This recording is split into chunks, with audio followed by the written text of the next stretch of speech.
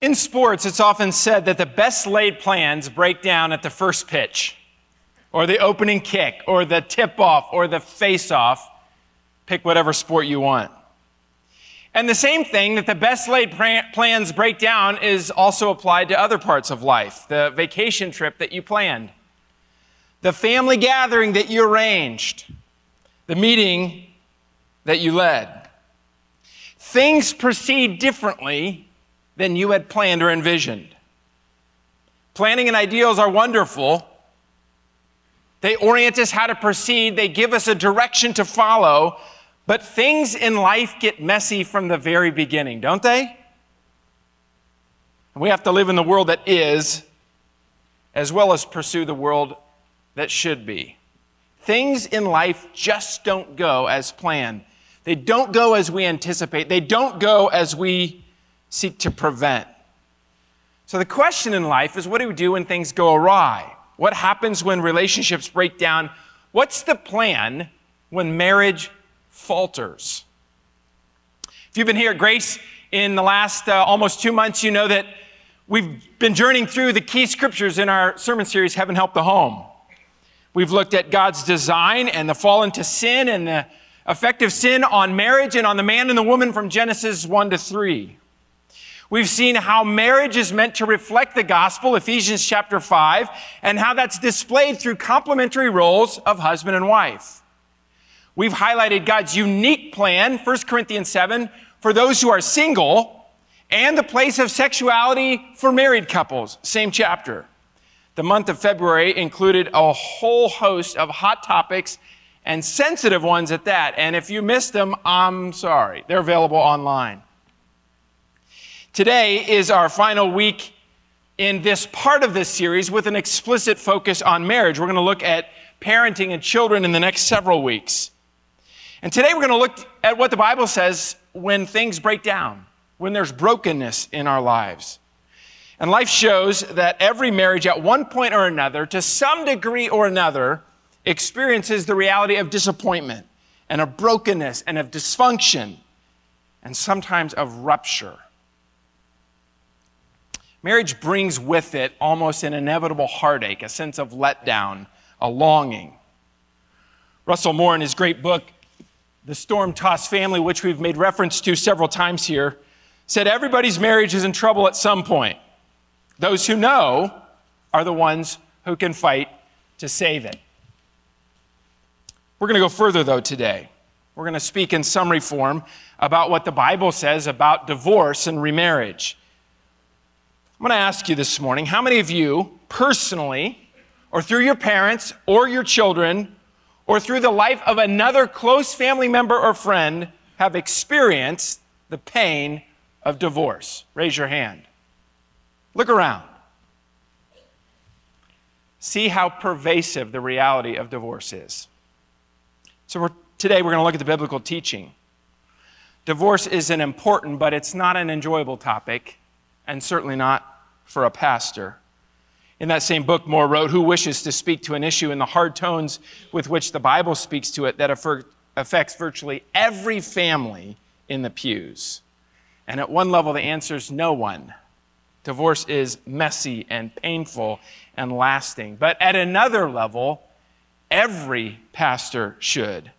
Because if we're unwilling, if we're unable to speak to a reality that's so central to God's heart, marriage, and an experience that's so pervasive in our lives, divorce, then what will the church speak to? Now, the people of God need to hear God's heart for marriage and God's view of sin and God's compassion for broken people and God's offer for lasting hope. And so we need to make this journey, even if it's not easy. Our path today in the scriptures is going to look at the design for marriage, divorce and remarriage, care for the wounded, and gospel power for us all. You see the outline on the back of your worship program. And before we start, I want to emphasize how much I desire today to speak full of truth and full of grace. Jesus modeled that perfectly. I want the truth of God's heart and the grace of God's heart to shine through today. We know from Scripture that God's not a God to be trifled with or ignored. But God's also not a God to be avoided or to be terrorized by. He's a sovereign God, a powerful God, a good and a personal Father. And so when we hear from him in the scriptures, we hear from one who wants our best even more than we want it for ourselves. And it's important that we understand the character and the heart of God in the reality of broken marriage. Many of you have experienced firsthand that reality, personally or through a loved one. And my heart goes out to you this morning. I look around this room, I see some faces of people whose stories I know at that level.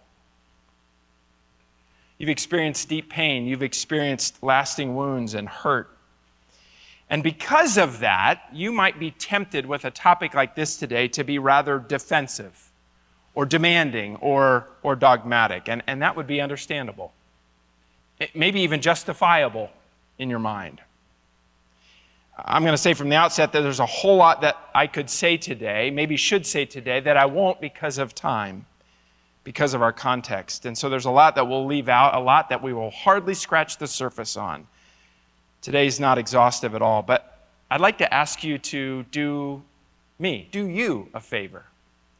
To set aside the yeah buts and the what abouts and but you don't knows of your life and to listen together from God. Let's hear what God says in his word. Let's think about what that means for us, whatever our story. Let's think about what God wants to say to us as we look at our past, as we face our present, as we enter the future. Remember the kind of God we have.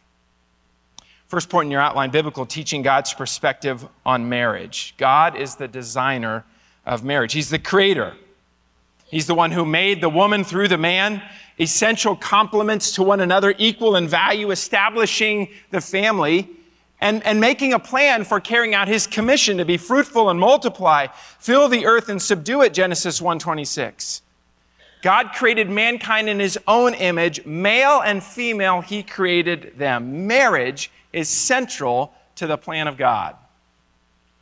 If you move over to Genesis 2, we read about God's creation of that female and about the perfect suitability that the man and the woman, male and female, had for each other. Again, equal in value, complementary in design, whole in function. It's a beautiful picture. It's God's design not just then, but all the way until today. Verse 23 of Genesis 2, then the Lord God made a woman from the rib he had taken out of the man, and he brought her to the man. And the man said, this is now bone of my bones and flesh of my flesh. She shall be called woman, for she was taken out of man. That is why a man leaves his father and mother and is united to his wife, and they become one flesh. Adam and his wife were both naked, and they felt no shame. Then we learn in Ephesians chapter 5 that marriage is intended to be a picture of the gospel, the good news of God for humanity. And in marriage, God is displaying for the world to see what he's done through Jesus Christ. We see something about the union of Jesus, the Son of God, with his church, with God's family, you and I, if we know him, and how we display love and respect, sacrifice and submission to the praise of God's glory. It's a wonderful portrait. We were there a few weeks ago. And it's something that those who know Jesus can show in increasing measure. My marriage declares the great work of God. Can you say that if you're married? That lays the foundation for marriage, what it means to be man and woman before God with each other. Here's a comprehensive but really well-worded summary of what marriage is according to the Bible. This is from the Baptist Faith and Message 2000. Marriage is the uniting of one man and one woman in covenant commitment for a lifetime. Key in on that. Look at that. Marriage is a spiritual and legal covenant between two complementary counterparts through which they are joined by God in a one flesh union and commit to pursue and enjoy a conjugal, exclusive, indivisible, lifelong love relationship. Let's unpack that a little bit. What does that statement say? That marriage, according to God, is one man and one woman. Gender and number are very clear. That marriage is a covenant commitment for a lifetime. It's more than just a contract that at some point we can opt out of. That marriage is complementary. Man and woman are not the same in design, equal in value though, and they complete one another. Marriage is a joining together into one flesh by God. Marriage is a divine work, and it intertwines our lives. Finally, marriage is only for each other. It's sexual in design. It's a gluing together in the relationship, and it's lifelong. Mary Cassian, one of the better writers of our day, said it's a jaw-dropping, mind-blowing concept that God creates a union so deep and complete that the individual parts are supernaturally eclipsed by the greater whole. In other words, what's going on in marriage is more than just two people saying, "I'll be with you." It's a divine work of God to display His grace and His glory to the world. That's why we take the wonder and the permanence of marriage at Grace so seriously. It's one of the reasons why marital and premarital counseling are so important to us here. Because we want believers to understand how God views marriage. We want them to know how invested we are as a local church that their marriage reflect God. It's not just the wedding list that's responsible to that couple. It's the local church. As we help prepare couples for the delight and the challenge of marriage. So if marriage is this portrait of the gospel, we want to do everything we can before and after the wedding so that that picture of what God is doing is as radiant and as beautiful as possible. We want to encourage couples who are in some kind of dating relationship to consider marriage. Marriage is a gift, and those who know God should be ready to embrace it. And if we wait too long, we do ourselves and many others potential harm. So marriage is God's wonderful design, but we know from the Bible that the fall into sin has distorted it. We know from the Bible that God created marriage for harmony and for oneness, but we know from the Bible that sin turns us against each other and turns marriage on its head. We know in our world that breakdowns and brokenness are very, very common, and some of you know that full well, but that isn't normal to God. Divorce isn't the norm in God's eyes, it's the exception. The norm is marriage for life. Marriage came before the fall. Divorce came after. So what does the Bible teach? Second point in your outline, the biblical teaching, God's perspective on divorce and remarriage. We've already seen a little bit what the book of Ephesians has to say there. Let's look at a key passage in the Old Testament, and you can just listen along, where God speaks to His people about the faithfulness of their marriage vows. Malachi chapter 2, beginning in verse 14, reads this. You ask why? It's because the Lord is the witness between you and the wife of your youth. You've been unfaithful to her, though she's your partner, the wife of your marriage covenant. Has not the one God made you? You belong to Him in body and spirit. And what does the one God seek? Godly offspring. So be on your guard and do not be unfaithful to the wife of your youth. The man who hates and divorces his wife, says the Lord, the God of Israel, does violence to the one he should protect, says the Lord Almighty. So be on your guard and do not be faithful. God speaking to His people about their hearts before Him and how they view their commitments.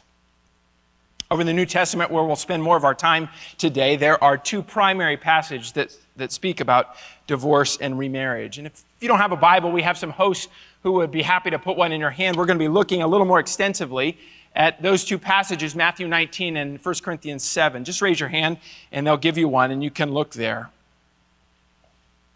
The longest of the ones in the New Testament, especially where Jesus speaks, is found in Matthew chapter 19, and I'd invite you to turn there.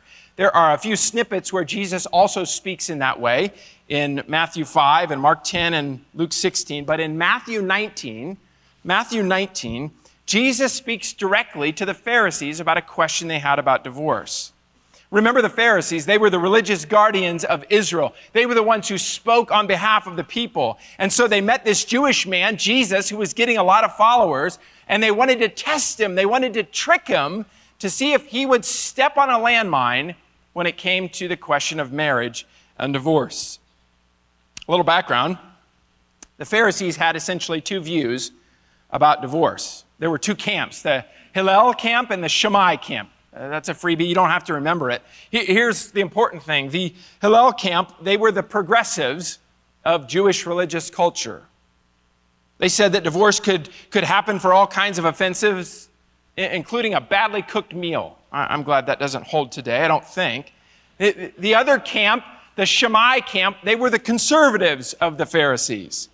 And they said that divorce was limited to gross indecency, lewd, immoral behavior that included adultery but wasn't limited to that.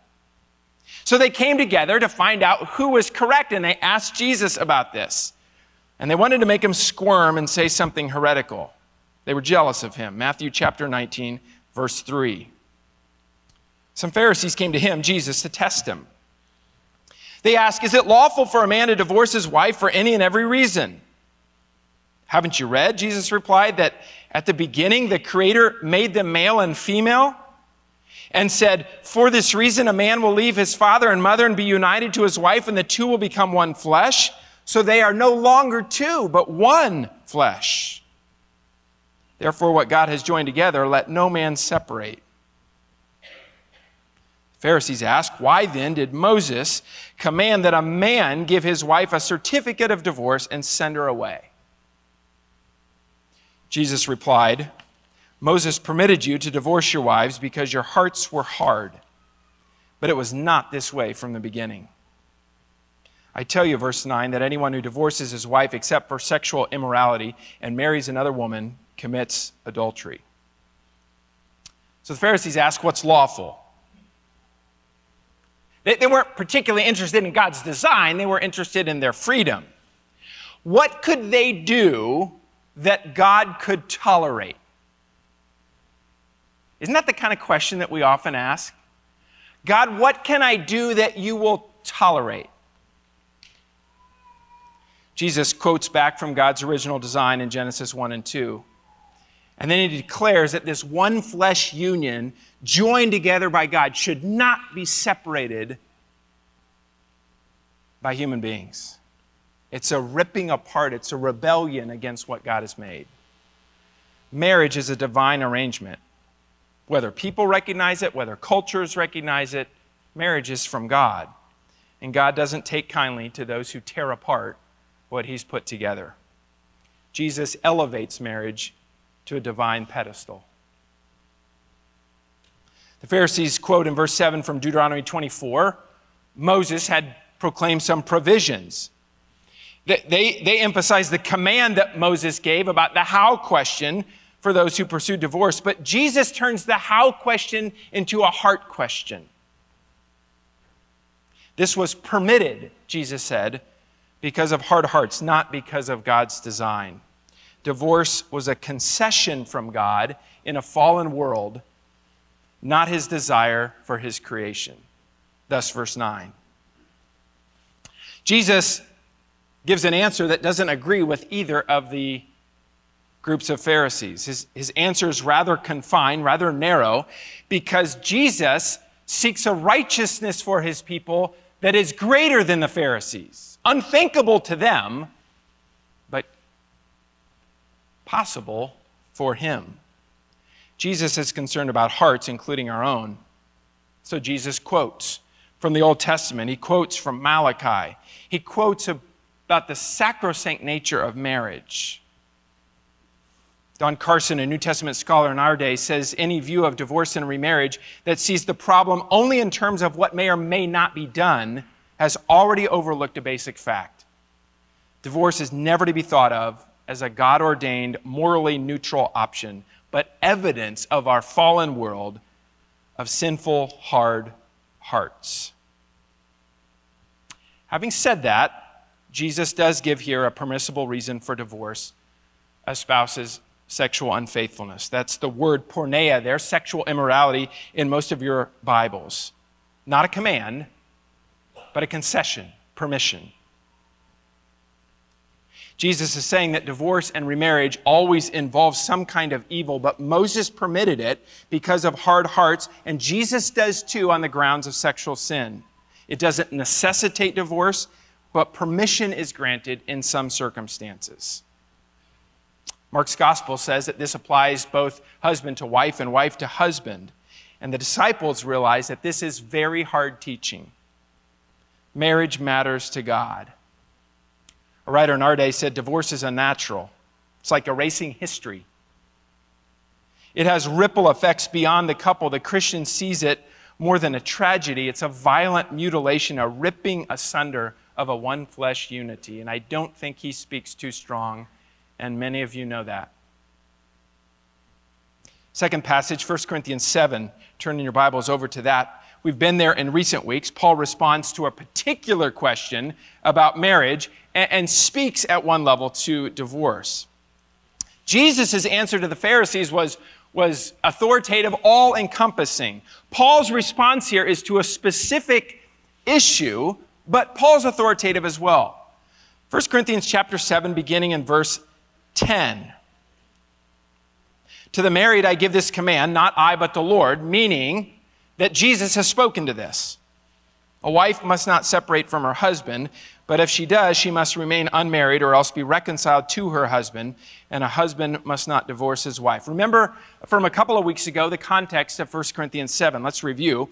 There were some people who were married, and they thought that their marriage and the sexual union that was a part of it somehow were obstacles to their spiritual maturity and to following Jesus. And Paul said, not on your life.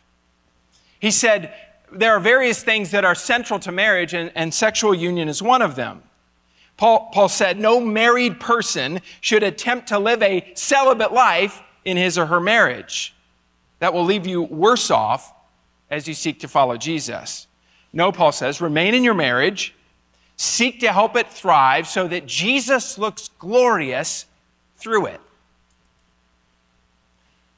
Paul implies there, if you're both believers, rule out divorce. Verse 12. To the rest I say this, I, not the Lord. This is new from Paul. If any brother has a wife who's not a believer and she's willing to live with him, he must not divorce her. And if a woman has a husband who's not a believer and he's willing to live with her, she must not divorce him. Now Paul moves into this more specific issue. What if there's a person who's a believer, a follower of Jesus, and the spouse is not, a so-called mixed marriage? Can the believing spouse now say, wait a minute, now I'm unequally yoked. My spouse doesn't share my faith. So that's going to be a bad marriage for me, and I should just step out of that marriage. That's the best way to follow Jesus. Paul says clearly, emphatically, no. Stay in that marriage. Why?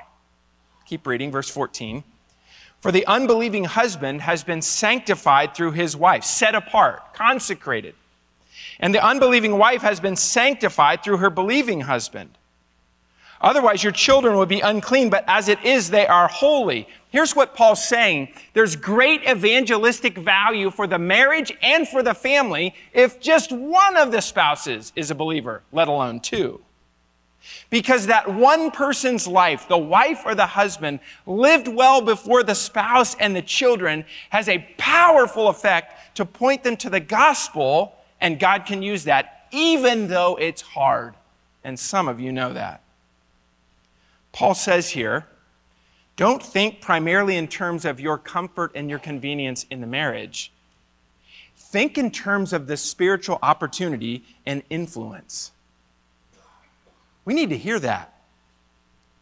Far too often, all of us are tempted to do things that numb our pain rather than fuel gospel opportunity. Keep going, verse 15. But if the unbeliever leaves, let it be so. The brother or sister is not bound in such circumstances. God has called us to live in peace. How do you know, Paul asks, wife, whether you will save your husband? How do you know, husband, whether you will save your wife? Paul's saying here that if the unbeliever in a mixed marriage announces that the marriage is over, moves out, terminates contact, abandons all responsibility, puts in place permanent things that say, I'm done, and it's done, then the believing spouse is not forced to make it work. He or she can't. In Paul's day, it was usually the wife who was abandoned, sadly. And Paul wanted to make sure that this woman who had been left was not ostracized or condemned by the rest of the believers, but rather welcomed and cared for and loved. But Paul says if the unbeliever is willing to stay in the marriage, by all means, do everything you can to make it work. Why? Because the gospel is primary. Nonetheless, in this passage, Paul gives a second grounds for divorce.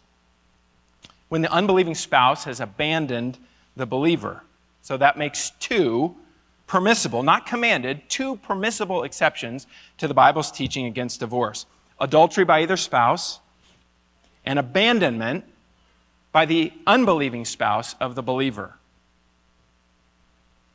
I believe this is the Bible's teaching, and our pastoral staff is in harmony on these exceptions. It's neither never divorce nor divorce for many reasons. Unfortunately, we live in a culture, including often within the church, where we quickly reach another conclusion. Namely, many Bible-believing Christians consider divorce wrong except for adultery, abandonment, and my situation. Isn't that true?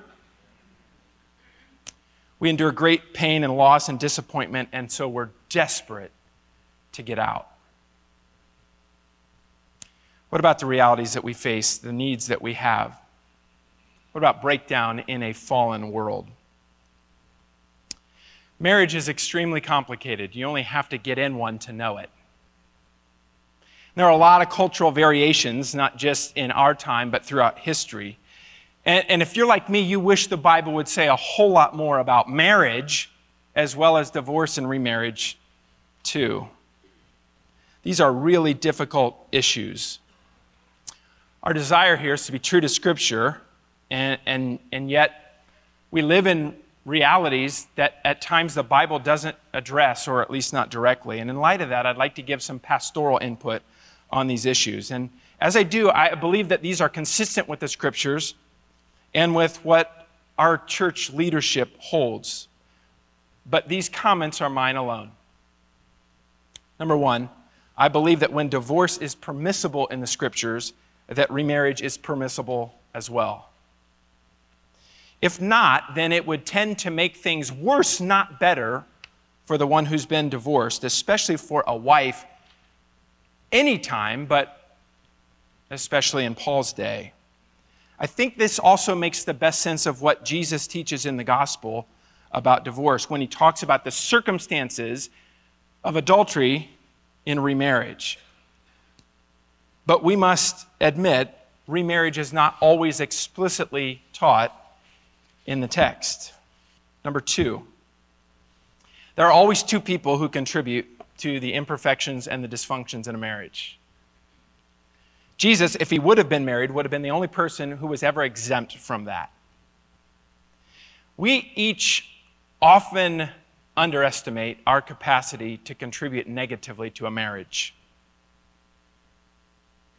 Marriage breakdown, though, is by no means always a 50-50 proposition. There's often one person who bears the lion's share of responsibility, and there's often one person who bears most of the guilt for causing divorce.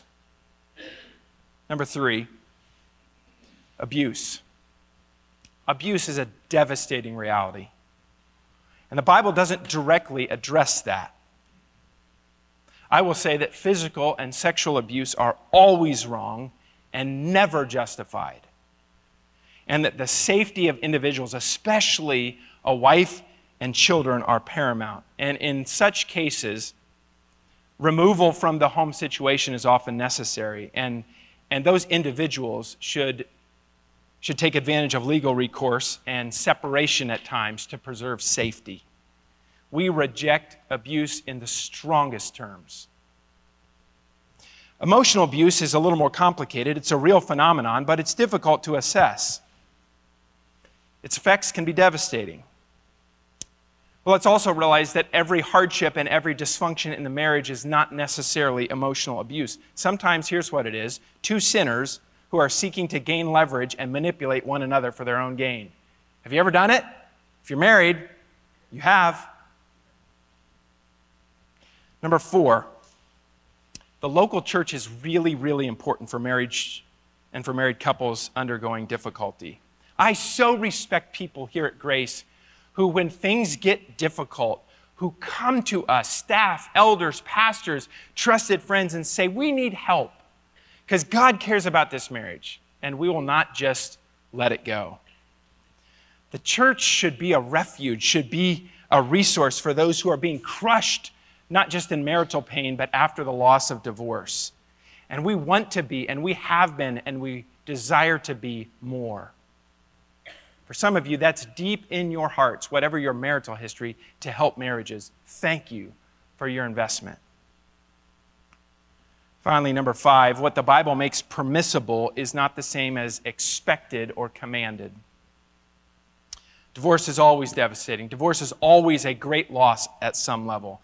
All you have to do is ask someone who's been through it. But when marriages are salvaged, it shows the power of God. And we should not be quick to discount what God could do, even though we could respond in another way. Again, I want to say that if you've experienced divorce and you're here this morning, thank you for being here. We ache with you. You are made no less in the image of God. You are no less loved by God because of your divorce. And you, and certainly your children, have experienced a kind of brokenness that many of us cannot fathom. Wounds go deep. Moving on becomes very, very difficult. I want you to know that we at Grace Polaris Church, we embrace you. And we want you to find in Jesus Christ, we want you to find in this church the kind of connection and affirmation and belonging that befits you as someone made in God's image and a child of God. And if you're remarried here, whether the circumstances were biblically justifiable or not, the Bible's clear about what you should do. You should remain in that marriage. You should seek God's help where you are. And you should do everything to let God work His power now. For all of us, we have a passionate commitment. We want every marriage not just to survive, but to thrive here at Grace. That includes those who are presently or maybe at some point in the future hanging by a thread. And do you want to know who wants that the most for our marriages? Those who have been through its disillusion, through divorce. I know that because I've talked to many of them, because they know the pain and the loss and the wounds. They know the devastation of divorce. They've lived the battles. They have the scars. And if they've reflected well, they know this is true, that in marriage, only by laying down your weapons can you really find the love you'll need to withstand the battles that lie ahead. When it's no longer about me winning, God can work. Here's the reality. We live as sinners in a fallen world, and we need the supernatural help of God. Divorce is the tragic reality of what becomes for us as humans when we wrestle with sin and brokenness. Whenever marriage fails, we should mourn it as tragic. But, and I love this, there should be no error so grave that it cannot be forgiven, no mistake, Gary Burge writes, beyond the reach of grace. When we see only ashes, God sees possibility. And God can change the hardest heart, the grievous circumstances, the most broken marriage. Do you believe that? God's grace in the gospel can redeem relationships. To be honest, I do not know how people who do not have Christ in their life make it in marriage. I don't. Because marriage is two people and the power of human perseverance and conformity to the expectations around them. One celebrity's wife was asked by a reporter for the secret to staying married. Here's what she said. The main reason is that neither of us have died. That's true, and that's sad. Because the sinful nature in every one of us is so strong and so persistent that left to our own devices, we end up cannibalizing one another, whether we intend to or not. Marriage is hard work. It's almost impossible. And it seems that way to me without the help of the God who made it. But for those of us who are believers in here, the equation is totally different. Not because we don't have sinful natures, we do. Not because we can't be selfish, we do. We are. The difference is in the God who has saved us. Because every person who's repented of their sin, turned and trusted Jesus alone for salvation, has the ultimate variable in their life and in their marriage. And that is the Holy Spirit, the Spirit of God. And that Holy Spirit can make all the difference. He's the one who reminds us of God's design for marriage. He's the one who highlights for us that marriage is not a contract, but a covenant. It's permanent. He's the one who demonstrates his power to change us from the inside out, and maybe our spouse as well. He's the one who gives us the capacity to forgive because we recognize how much we've been forgiven. See, with the Spirit of God, we don't just see the necessity of forgiveness, we get the capacity to forgive. Remember Peter's question to Jesus, how much should we forgive? And Jesus says 70 times 7. In other words, stop counting. Forgiveness is a way of life. Becoming a Christian is about getting a new heart, a soft heart, filled with the Holy Spirit. And such a heart is capable of change in the direction of Jesus Christ. It's capable of forgiving a brother or sister, even in the most grievous of sins. And here's the kicker, that brother or sister might be your spouse. When two believers are married, that's a capacity that's out of this world, literally. We don't have any more excuses. It's impossible. With God, we know all things are possible. Do you believe that? As a believer, God works change in our lives and in our marriages. And our question no longer becomes a fixation, what am I permitted to do? Rather, our question becomes, what is God capable of doing here? And that changes how we think, and that changes how we see, and that changes how we live. Do you think that's pie in the sky? Friends, God is the master at mending broken marriages and shattered lives.